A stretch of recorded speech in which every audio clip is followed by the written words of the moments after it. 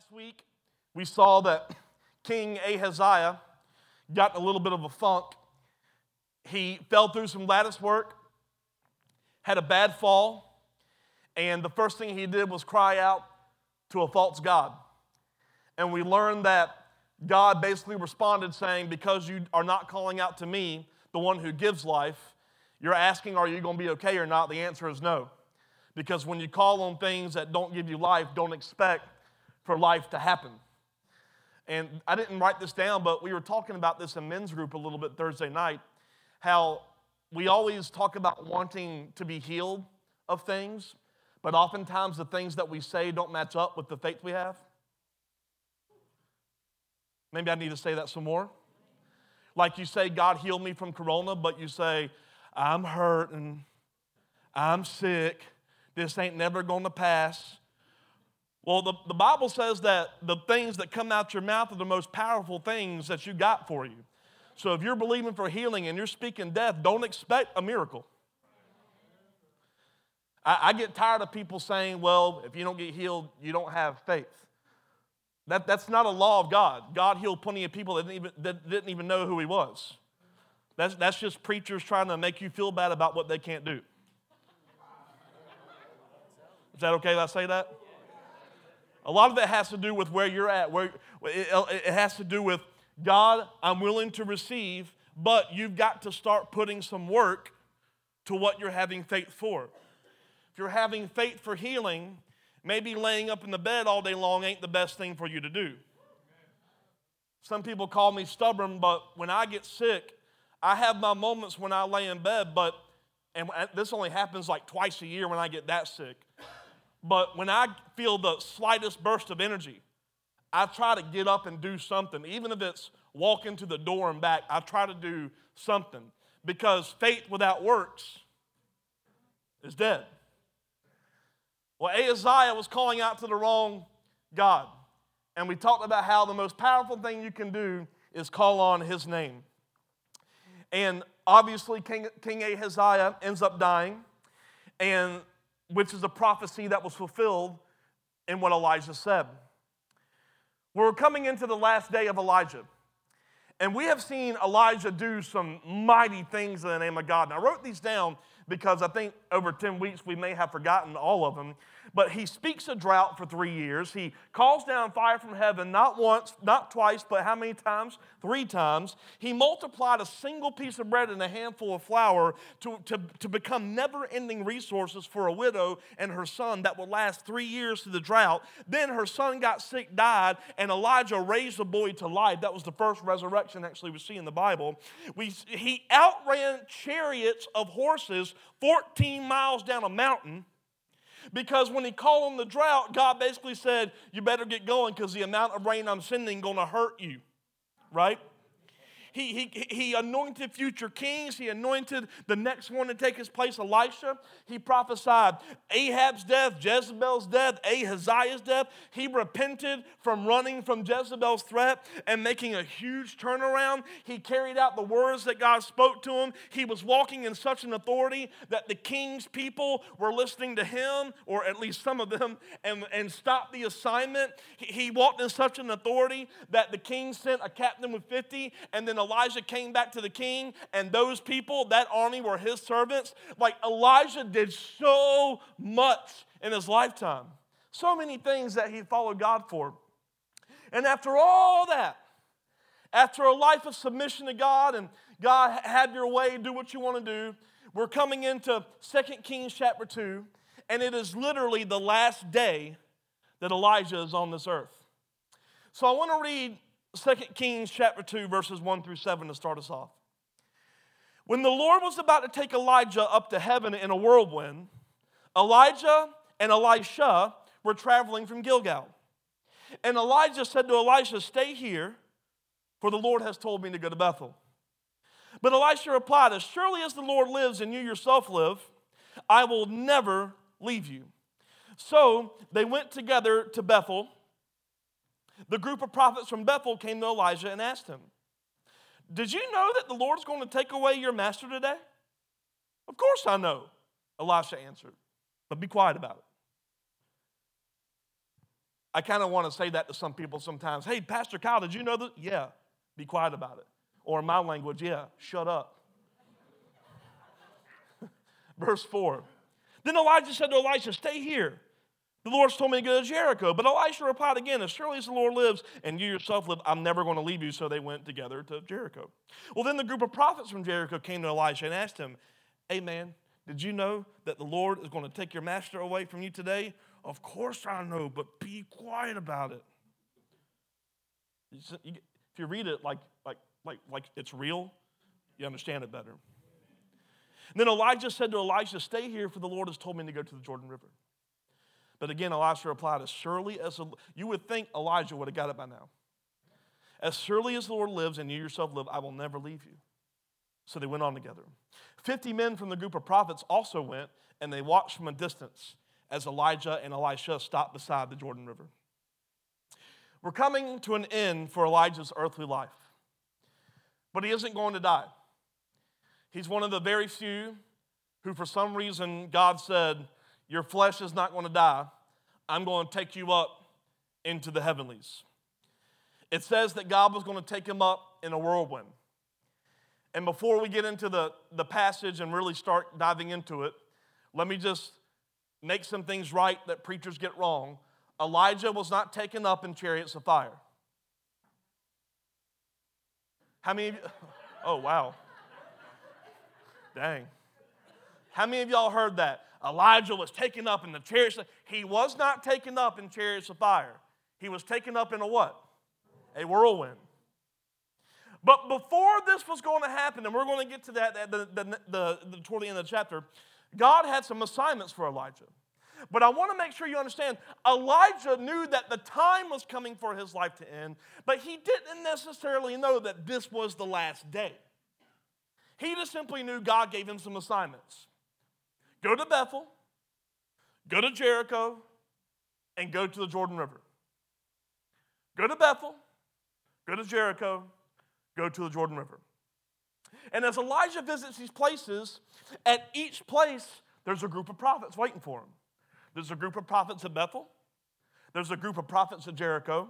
And then 50 from the group stood and watched him from a distance when he got to the Jordan River.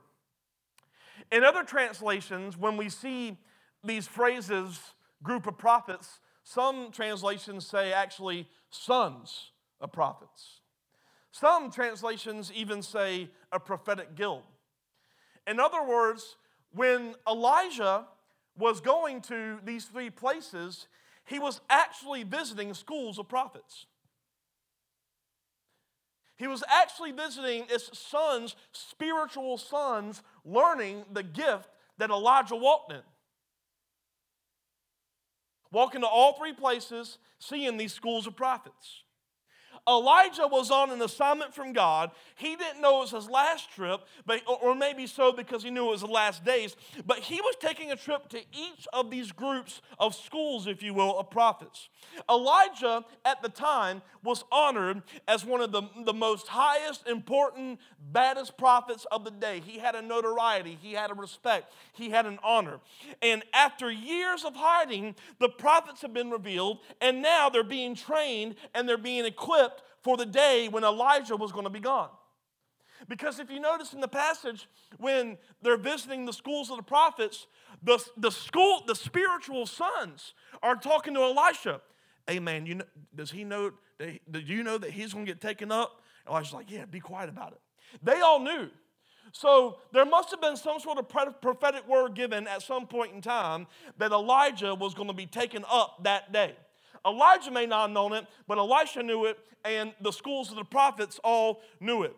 And Elijah was going around to these schools, and he was making sure that he was telling them what they needed to hear. But more so than that, they were seeing something that they needed to see. He was getting them ready for the day when he was going to be gone.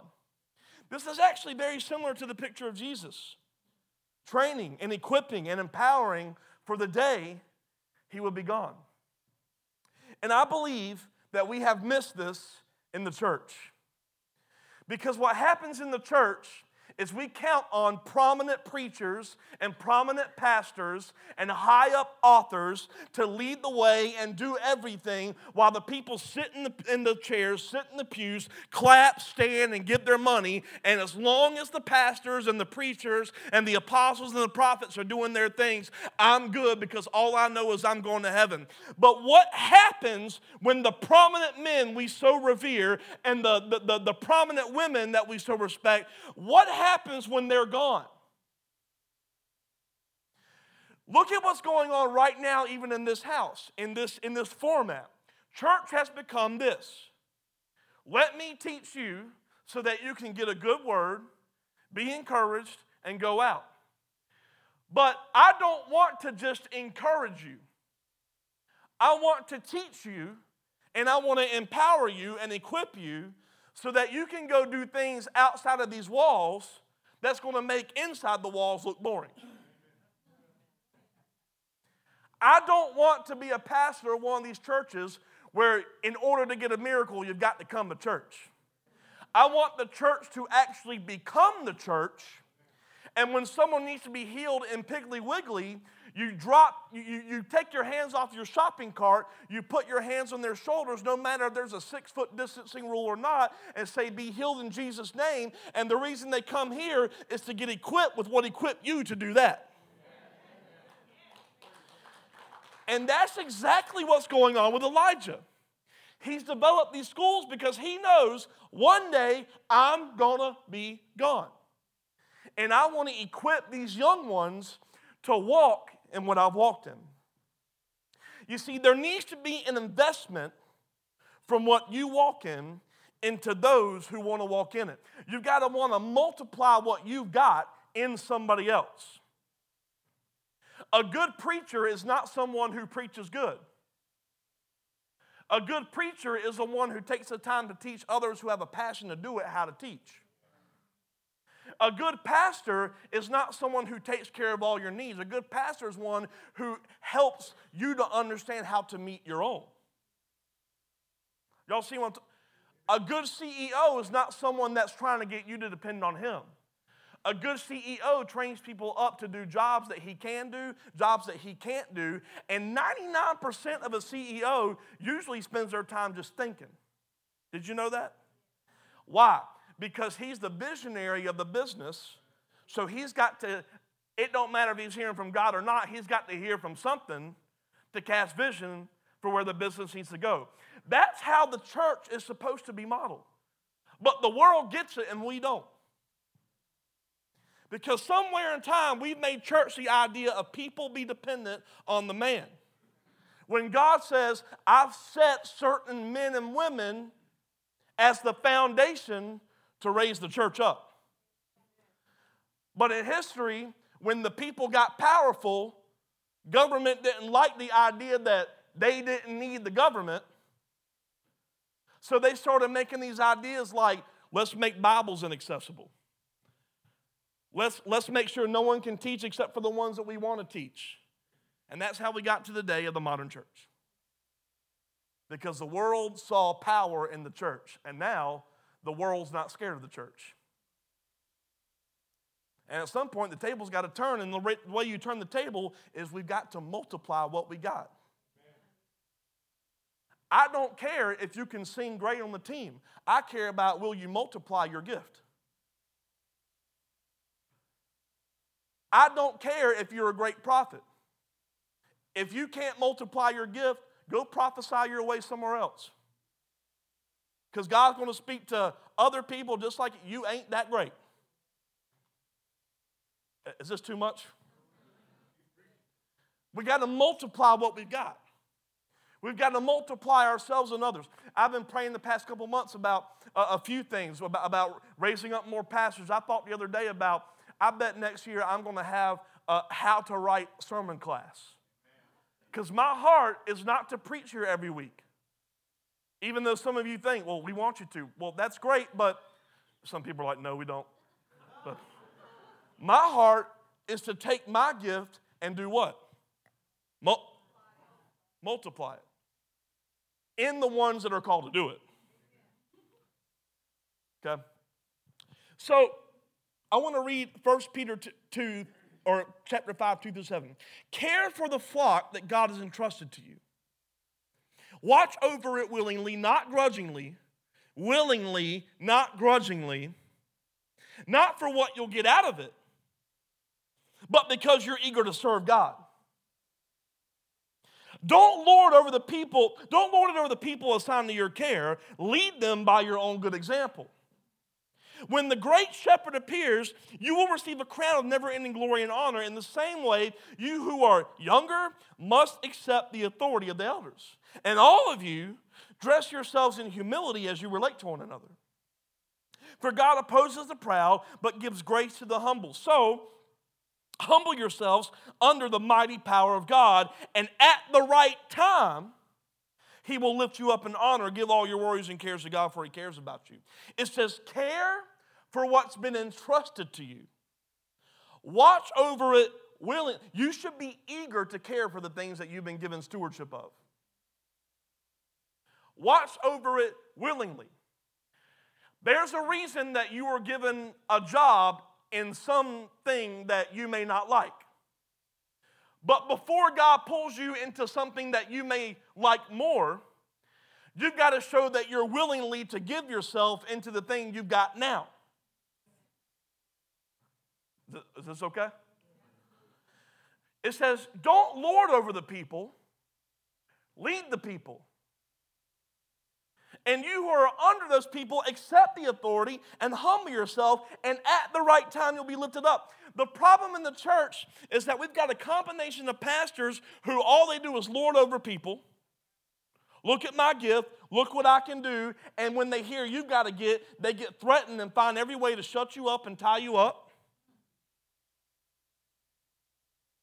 And then on the other side of that, you've got people who are rebellious and selfish and full of pride, and because you think you've got something that's better than the man leading the church, you don't wait for, what does it say?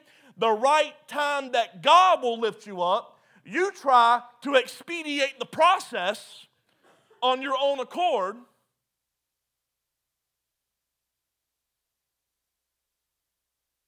And we don't like to wait on God. We don't like to humble ourselves to leaders who are less qualified than us. Can you imagine following Moses, a guy that couldn't even get out a word without stuttering? Well, I could preach better than Moses. I could teach better than Moses. That dude, I can do better than Kyle. He spits all over the front row. But that's what happens in the church. I can do that better. Well, why don't you humble yourself? Because God knows what you got. Some of the most maturing times of my life is when I've had to serve under people that I knew that I could do what they do better. I'm not trying to be prideful or boastful about it. There's just some things that you know that you can do better. You know what I'm talking about? Like, you have a stage of musicians. I know that I'm a pretty good piano player. I'm waiting for the day that someone says, I can do it better. I'm not really threatened by that right now. I want that to happen, but let's play the card that I'm a piano player on the worship team, and I want to play all the time. And you know you're good. But with me, if someone came up to me and said, I can sing better than you, I know they probably can. Because I just can't sing. If someone said that about maybe Jacob, I would say, let's see what you got. Right? Because there's just certain things people can do better than you. And there's certain things that you secure.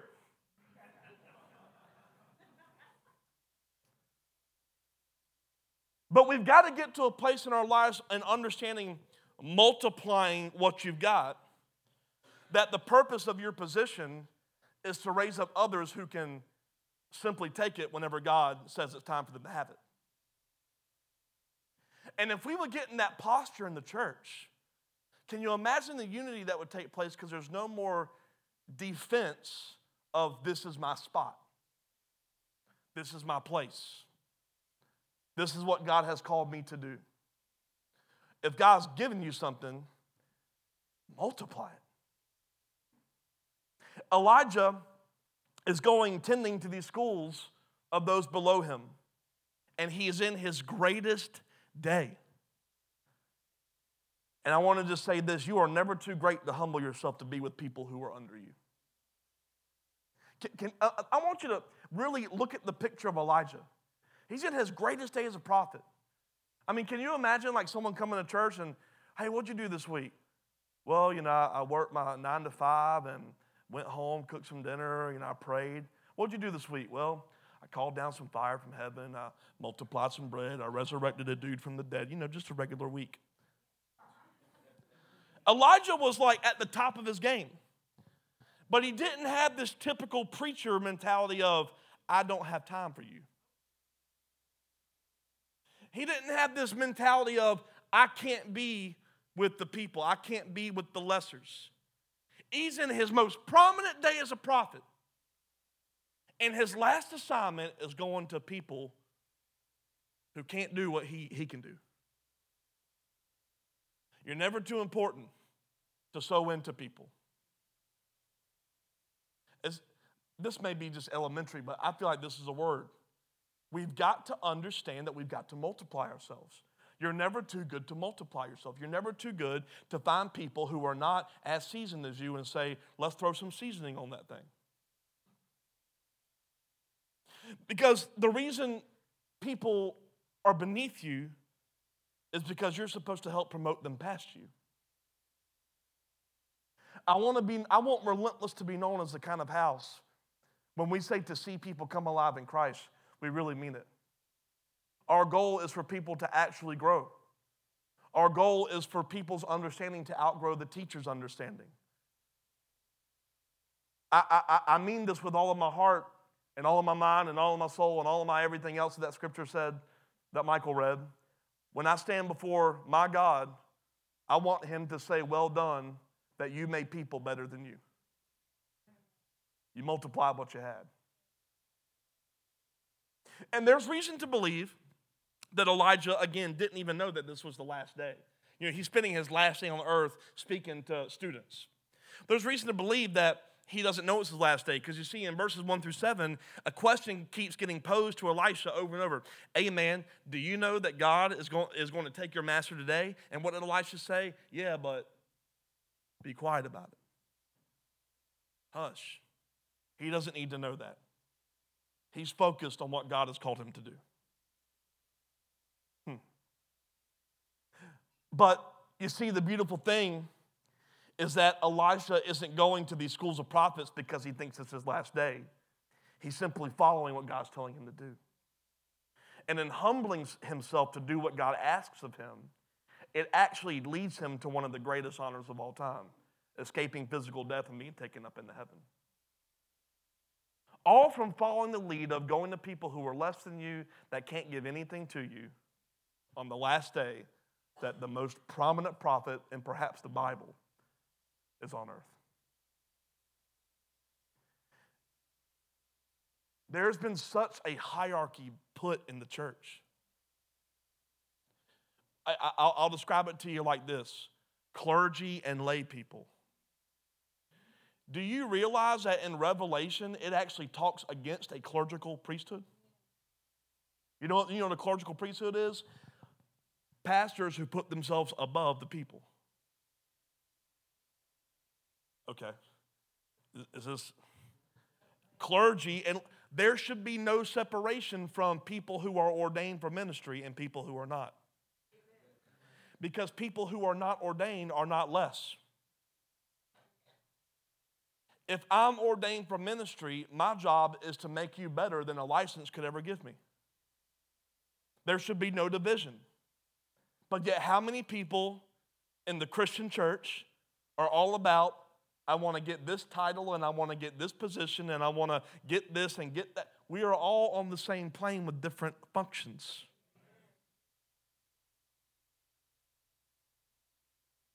And in humbling himself to say, God, what would you have me do? He gets to the exact destiny that he didn't even know had coming for him. And so many of us miss out on what the Lord wants to do because we've not learned the humility of multiplying what you have for the benefit of others. In Ephesians 2:10, it even says this, for we are God's masterpiece. He's created us anew in Christ Jesus so we can go do the good things he planned for us long ago. Why did he create you new? Not so that you can just be secure in where you're going when your flesh dies. It's so that you can do things he planned for you that you couldn't do on the other side of salvation. Because what happens when you're saved is not only are you made a new creation in Christ, but you as a new creation are now rightfully positioned. You are righteous. You are rightfully positioned to carry out the assignments on behalf of God Almighty. He says, I have got things that I plan for you to do that you haven't been able to do. And now that you believe in me, you can go do them. And some of the things you were created to do, it doesn't exactly get you to a high platform sometimes. And sometimes the things you were created to do don't necessarily take you to a place where you feel like you're getting all the accolades that the flesh wants. What is one thing that Elijah was created to do? Raise up these schools of prophets for the day he will be gone. Not to parade around demanding respect and demanding honor because of what he's got. And Elijah, knowing that he was about to be gone, maybe not that day, but be gone, he knew his time was drawing near, so he's putting Elisha in test as well. He's going to these schools of prophets, but every time he tells Elijah, I'm going to Bethel, I'm going to Jericho, I'm going to the Jordan, he says, Elisha, stay here. And Elisha, knowing what's going to happen, says, no, I ain't going nowhere until I see this thing. I feel like I would have been Elisha if I knew that a whirlwind was going to come down and take up my spiritual father up in the heavens. I've been like, I ain't listening, I'm staying right here. I'm going to watch this thing. But Elisha is actually passing a test from his mentor because there's more going on here than meets the eye. You see, all Elisha is concerned with is, I won't leave you. And in passing this test of stay behind, Elisha doesn't even realize that Elisha is being brought before all of these schools of prophets. Because before the day is over, and by the time Elijah is taken up, all these schools of prophets are seeing Elijah's replacement. If he had stayed in the place that was easier, he wouldn't have been positioned in front of all these other prophets who probably wanted what Elisha had, like the second hand of Elijah. He was positioning his student, his spiritual son, to make sure that by the time he was gone, everyone knew who was going to take up his mantle. Elijah was actually positioning Elisha under the Lord's direction. God said, go to Bethel, go to Jericho, go to Jordan. Ephesians 4:3 says, make every effort to keep yourselves united in the Spirit, binding yourselves together with peace. One reason to make every effort to keep united in the Spirit is more is going on than you realize, and you are being positioned. It may have been easier for Elisha to stay behind, but he was following God, and since they were united and seeking God, Elisha was passing Elijah's test.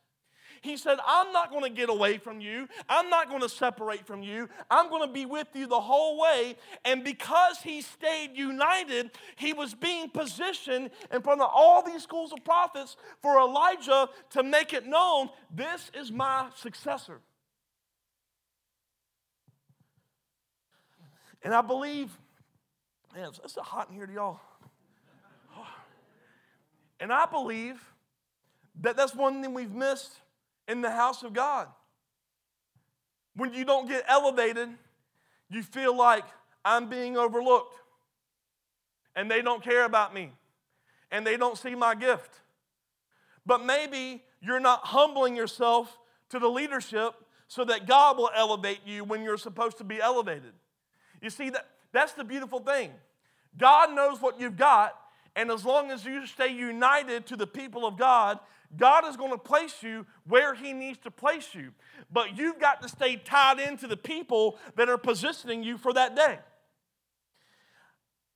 For my first 10 years of ministry, I served pastors that, quite frankly, it was one or the other. I either couldn't stand them, didn't like them, or I thought I could do it better. Is that okay to just be real? I'm not saying I was right, but that's what I thought. But I didn't let my thought move me. I said, God, what do you want me to do? You know what He said? Stay. I'll never forget, I left college in the middle of it, full ride through med school, hundreds of thousands of dollars, left it for $14,000 as a youth pastor, which really meant maintenance man, and I couldn't do anything maintenance. And I remember in the first 2 or 3 months of working there, I got an offer to go away from the summer and make a lot more money playing piano with a band. I got excited. So I go to my pastor. Hey, man, how about y'all save your salary for the summer? I'll be back when the students are in school. Let me go play. And you know what he said to me? He looked at me and he said, well, you can go play, but you ain't going to have a job back here if you do. So you pick. When he walked out the door, I cussed more in that office than I ever did in college. Is that okay to say? And I was so mad. And after I got out my little rant, and I had already planned to go tell him, take the job and, do something with it, God said, you done? I said, yeah. He said, I put you here. I know that gig looks great, but that's not what I'm positioning you for. And for the next 7 years, I had to learn stuff that would make me a better person for what I'm positioned for right now. It's really easy to stay tied to people when it looks great, but it's hard when it gets rough. And before you leave, you better consult God before yourself. Elisha, you stay behind, man. It's going to be a lot easier for you to stay here in Gilgal. I'm going with you. Hey, you came to me, Bethel. It's easier for you to stay here. No, I'm going to Jericho. Every time, I'm going. So they go to Bethel, they go to Jericho, and now they come to the Jordan River. Is this interesting? Okay. In verse 7, it says, 50 men from the group of prophets also went, and they watched from a distance as Elijah and Elisha stopped beside the Jordan River. And then Elijah folded his cloak together, struck the water with it, and the river divided. And the two of them went across on dry ground. Wow.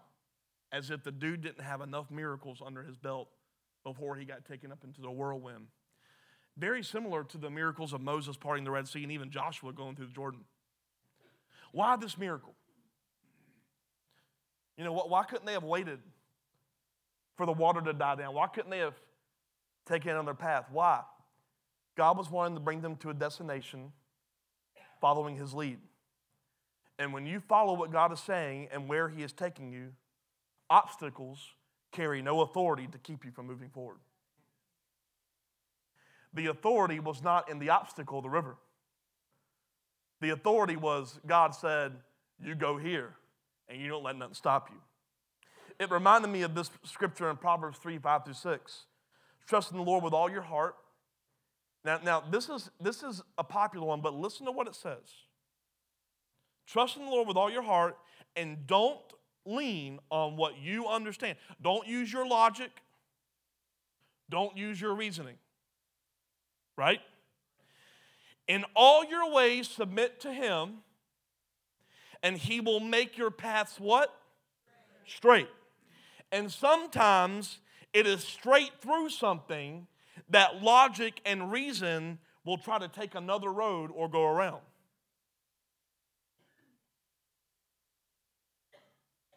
I'm going to make your path straight.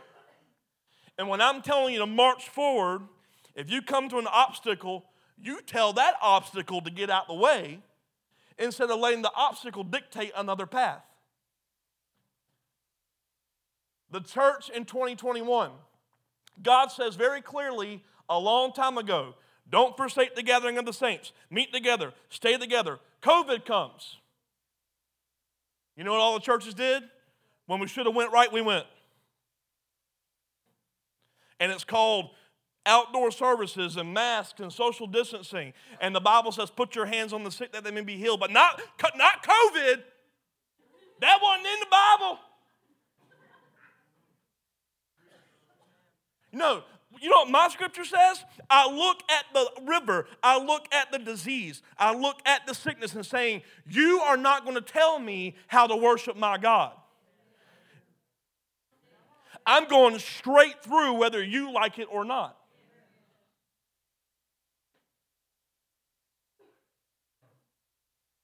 And when they got to dry ground, look at Elijah walking this idea of multiply what you got.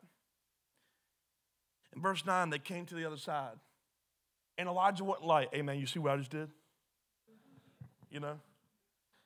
He just simply looked at Elisha. Says, tell me what I can do for you before I'm taken away.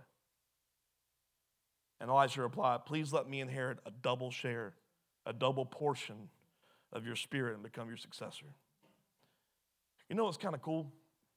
Elijah isn't concerned with himself. He's not looking at Elisha and saying, hey man, it's getting close. I can feel it. Can you go, take care of my family affairs and take care of this issue and take care of that issue. He wasn't asking Elisha what Elisha could do for him. He looked at Elisha and said, what can I do for you? Because Elijah had this idea, what I'm supposed to do is multiply myself in the one that God told me to anoint with my mantle. Remember, Elisha was very rich. He had oxen and plows, and one day Elijah shows up, puts his mantle on him, and Elisha just sold everything and followed him, became poor, just left. So I'm going after that. And if Elijah hadn't done enough, what else can I do for you? So he says, let me get the double portion. Elijah, asking him what he could do, he said, Elisha, let me wash your feet. How can I serve you? How can I help position you? How can I multiply myself and others and give them what I have? Not how do I protect me? How do I look out for me? No, he said, what can I do for you?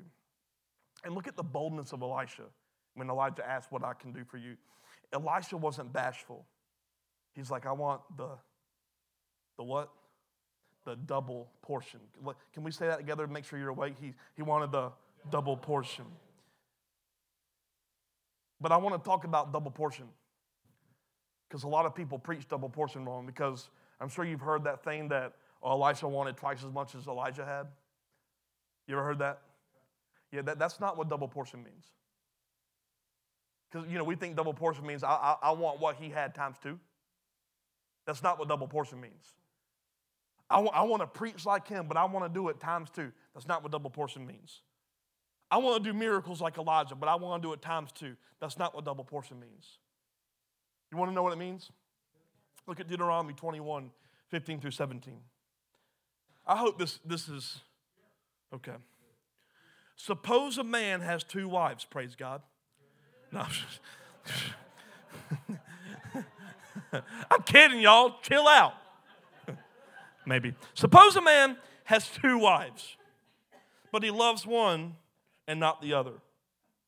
And both have given him sons. Mm-hmm. And suppose the firstborn son is the son of the wife that he don't like. Firstborn son is the son of the one that he doesn't love.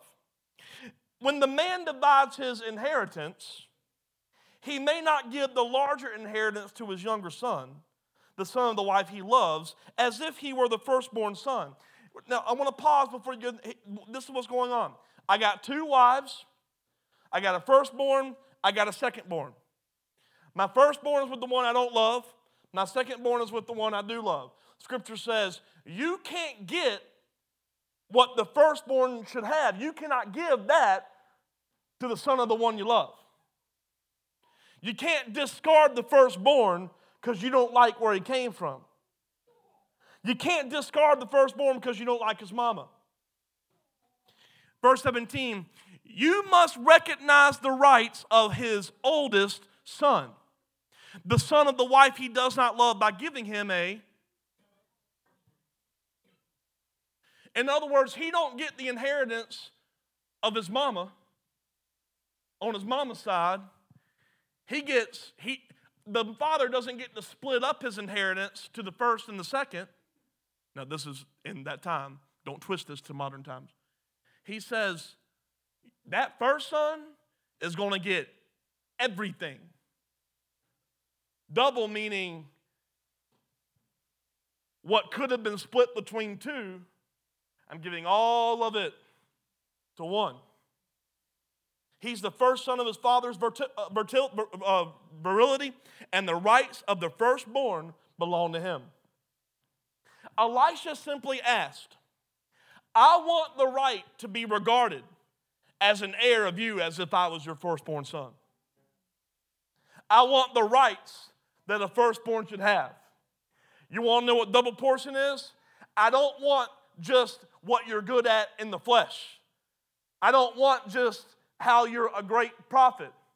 I want the prophet, I want the man, I want the power, I want the miracles. I want everything you've got from the flesh, from your man, from God. I want all of it. Him asking for double portion simply said, I want to walk in the inheritance of everything you've got. Does it make sense? I want all of it. I don't just want the mantle. I want the mantle, I want the power, I want all of you as if I were the one to inherit as your son. Elisha just said, when you go, I want what's in you to be multiplied in me and operate as if I were yours. Do you know that that's what Jesus did for you? He said, I'm going to make you right to receive the Spirit of God. But then something else happens. Look at Romans 8, 15 through 17. You have not received the Spirit that makes you fearful slaves. Instead, you received God's Spirit when He adopted you as His own. You didn't just get salvation. You got Him. Now we call on Him Abba Father, for His Spirit joins with our spirit to affirm that we are His kids. And since we're His children, we are His heirs. In fact, together with Christ, we are heirs of God's glory. If we are to share His glory, we must also share His suffering. He says, now that you've been adopted into the family, you operate in the rights of a firstborn just like Jesus. Jesus was the Son of God. So Jesus says, let's adopt you into being heirs of God the Father, and everything that I've got, you're going to get the inheritance of it. That's why Jesus says, you are going to do greater things than I. Because you're not just getting a part of me, you're getting the whole flipping double portion that's me. You're getting the power, you're getting the identity, you're getting the right to. You ain't got to talk to a priest, you can talk right to my Father. You getting the whole thing. All the power, all the rights. See, even Jesus had the goal of, I want to multiply what I've got.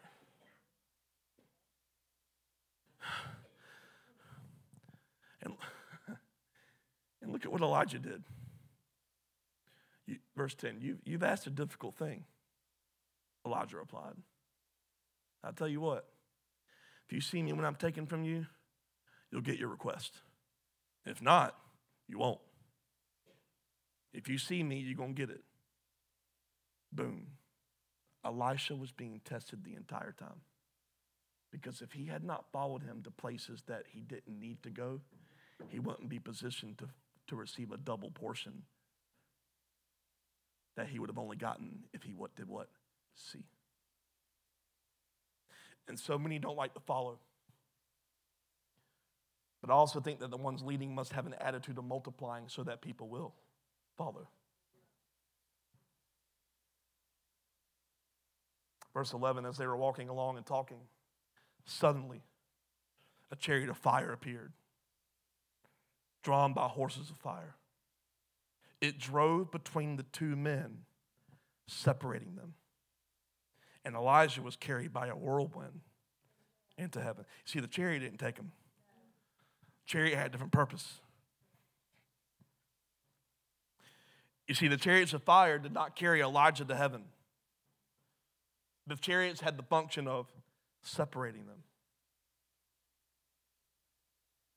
You see, Elisha was so tied to his spiritual father that nothing would cause him to separate except an act of God himself. And all they were doing was unified, walking and talking about double portions, about how'd you do that, about how can I walk in what you've walked in.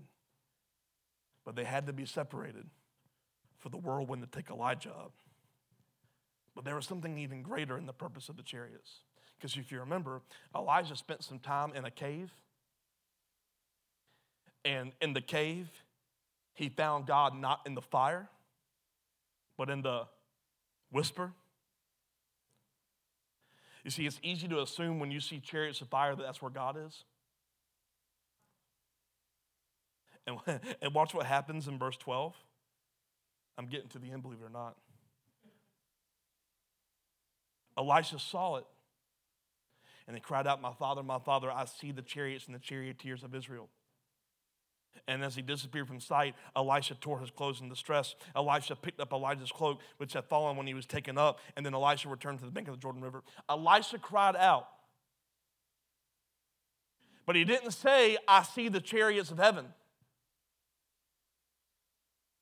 He said, I see the chariots of Israel. You see, what Elisha actually saw was the strength of Israel that was in the presence of God. Because chariots and all those things, it was symbols of strength and fortitude. You see, he saw where strength and protection rested in. Israel's strength and protection was all in God Almighty. And because he saw the whole thing, he would inherit Elijah's inheritance. But something else to note, it would have been really easy to keep his focus on the chariots. I mean, if I was walking along with my spiritual father and like chariots of fire just came, I would have been like, I would have paused. But Elisha was so united to his spiritual father that he not only looked at the chariots, but he also saw Elijah being taken up in the whirlwind. You see, it's easy to focus on miracles and not the giver of miracles. It's easy to get lost in the focus of we want to see manifestations and not in the focus of pursuing God. Is this? But getting the double portion was in focusing on receiving what the Father had for him, not getting lost in a marvelous display. And I feel like that's where the church is sometimes. We're seeking the marvelous displays and not the displayer. We're seeking, we want healings and we want even baptisms. Like these are all great things, but that's not the thing we should be seeking. We shouldn't be seeking tongues, and we shouldn't be seeking tongues of fire like an axe. We should not be seeking healings. We shouldn't be seeking those things. We should be seeking walking with our God in heaven so that if he chooses to manifest in any of those ways, let it be. But not focusing on the thing, trying to highlight that as really what the church has done, use it as a marketing tool to get people in the seats. The only marketing tool the Bible says is the only way a person can come to God is by the leading of the Holy Spirit. That's why at least this house is not what you would call a seeker-sensitive house, because I'm just not good at that. That's not my gift. What God's called this house to do is to equip those who already know him. And sure, do people come to know Jesus? Absolutely. But the focus of this house is disciple people and raise them up. And if you do that, then all the evangelism that happens in some churches will happen in your life. See, it's not discarding it. It's putting it in your hands. It's making you aware of the double portion you received when you said, Jesus, I'm yours. It's making you aware that everything you need to do, you can do, and you don't need a building, a pulpit, or an altar. You know what the altar is? You are the temple of God, and the altar is everywhere where you walk. See, we've got to get out of this day of you got to get to church. And we got to get out of this day of there's something special about the 10 feet between the first chair and the stage. There's nothing special about this. The thing that's special is what God deposited in you. And I wonder, how are you managing that inheritance? Air. But even in this glorious moment, Elisha, he tore his clothes off. And he went in the deep mourning. Well, it didn't last long. It says he went in the morning and then he picked up the mantle of Elijah and went back to the river. Now, why was the mantle left behind when Elijah was taken up? Because it was a special mark of the inheritance that Elisha was receiving. But the Bible says there's a time for mourning. But notice Elijah went from mourning into action. Because sometimes mourning will keep you at a place of loss instead of moving forward into a place of purpose. There's a time for it, but you are never called to stay there. It's the most dangerous place to stay, in a place of mourning. So in verse 14, we see what he does. He says, he struck the water with Elijah's cloak and cried out, "Where is the Lord, the God of Elijah?" In other words, all right, God, where you at? Then the river divided. You see, we always talk about the power of Elijah, but it wasn't Elijah. It was the power of God operating through. And the exact same thing that happened in Elijah instantly happened with who? Elisha. Do you realize that the things Jesus did could instantly happen with you if you would move past the idea that I'm saved? Like, can we talk, move past the idea that you're saved? What do you mean? I'm saved, now what do I do with it? But what the church loves to do is, I'm saved, I'm good, I'm going to heaven, I have peace where I'm going, I'm going to be in the pearly gates, and I'm going to walk on the streets and go, get past it.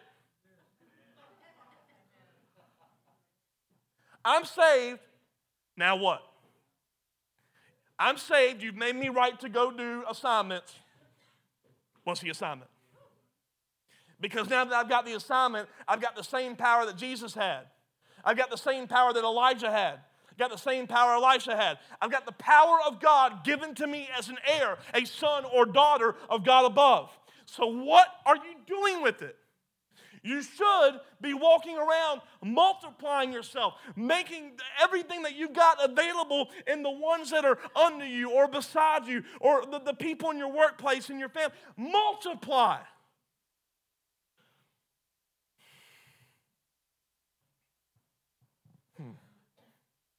And when all this happened, the school of the prophets, they recognized Elisha as his successor. Why? Dude split the river. Remember, 50 prophets were at the Jordan doing what? Watching. You see, Elijah multiplied what he had in the next Elisha for the rest. And they honored him without question. I got this word when I was praying in there. Everyone's been asking, when is Jezebel going to die? And you would have thought that Jezebel would have died when Elijah in his day, but he actually dies in Elisha's day. You know what the Lord spoke to me earlier? He said, sometimes the reason you have to raise up the next generation is for them to see something fall that you wish would have fallen or fell in your day. You know, we always talk about, I want to see this in my lifetime.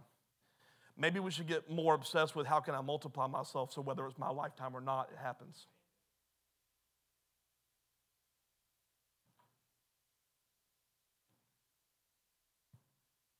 They saw Elisha. They didn't need to hear a sermon. They didn't need to be persuaded. They didn't need to be convinced because all they saw was power working through him. I wonder how many words could we say if people actually just saw the power of God working through us. In the last two verses of 2 Kings chapter 2 that we're going to read for this series, it says, Sir, just say the word and 50 of our strongest men will search the wilderness for your master. Let me go back to verse 15. I'm sorry, Michael, I didn't read it. When the group of prophets from Jericho saw from a distance what happened, they exclaimed, Elijah's spirit rest upon Elisha. They went to meet him and they bowed to the ground before him. You see that they received him like that. 16, Sir, just say the word and 50 of our strongest men will search the wilderness for your master. Perhaps the Spirit of the Lord just left them on some mountain or in some valley. No, don't send them, Elisha said. But they kept urging him until they shamed him into agreeing. And he finally said, all right, send him. So 50 men searched for 3 days. Guess what? They ain't going to find him. They didn't find Elijah. Elisha was still at Jericho when they returned. Didn't I tell you not to go? And that's where we're going to stop in 2 Kings. But something to pull out of that. Elisha knew that Elijah was nowhere to be found, and he eventually sent them to prove what he was trying to say. But this is what I want to point out. They needed his permission.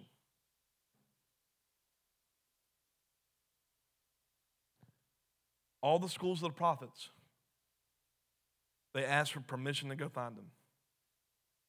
Because all day, what was happening with Elijah? Let's go to Bethel. Let's go to Jericho. Let's go to the Jordan. Then when it all went down, because they were all familiar with the one walking with Elijah, they saw in an instant who was going to be the one that was going to keep the schools going, that was going to raise up, that was going to multiply what he got from Elijah into all these people. All because Elijah multiplied what he had. We must multiply what we have. But there's also something to be said about sons and daughters that are being the ones mentored and raised up and pastored and discipled. Because in Hebrews 5:4-5, and I'm closing with this, it says that no one can become a high priest simply because he wants the honor. He must be called by God to do this work, just as Aaron was. This is why Christ didn't honor himself by assuming he could become a high priest. No, he was chosen by God, who said to him, you are my son, today I have become your father. I read that to point this out. We are to multiply ourselves in people, our gifts, our talents, making people aware of the power that's in them as an heir, a son and daughter of Christ. But everyone is also being mentored or being raised up by somebody. And if you're not, you should be. No matter how old you are or how young you are. You've got to have patience when God chooses to place you. Because it can get really easy to consume ourselves in God's called me to that, and you keep your eyes on, I've got this vision, and I've got to go here, and I've got to go there. But you notice Elijah had to keep his eyes focused on Elijah. And it's really easy to get caught up in this is where I should be, and not simply honoring the ones that you've been placed under in your journey that are going to position you for when God says, now it's time. There is such a need for honor in the church. And it needs to go up, down, left, right, diagonal, every single way. Because the fact of the matter is, every one of us who believes in Jesus Christ is an heir to everything he's got. So regardless if you are a superstar preacher or called to clean toilets, if you've got the same thing as they got, I need to honor you just as I would have honored them. You think about about that the next time someone makes you mad at work, or tries to stiff you on a bill, or a waitress does a bad job at a restaurant, or a family member says some things they shouldn't. God has things for them. God's got plans for them. So instead of responding to validate yourself, maybe you should ask God, what can be multiplied in this situation?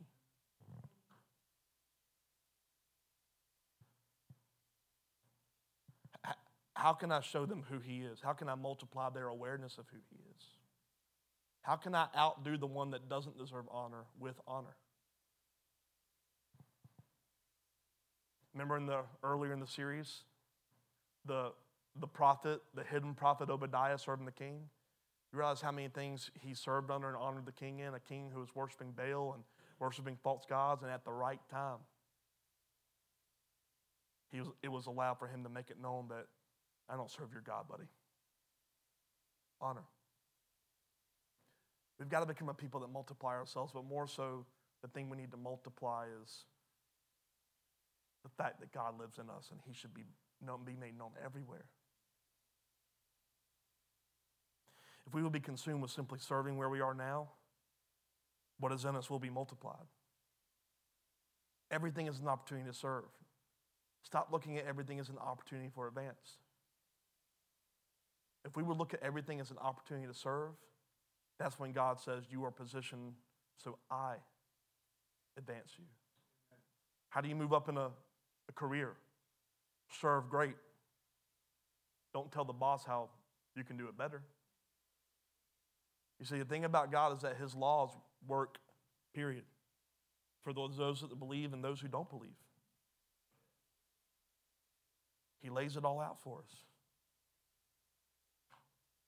Follow Him so that everyone will know who He is.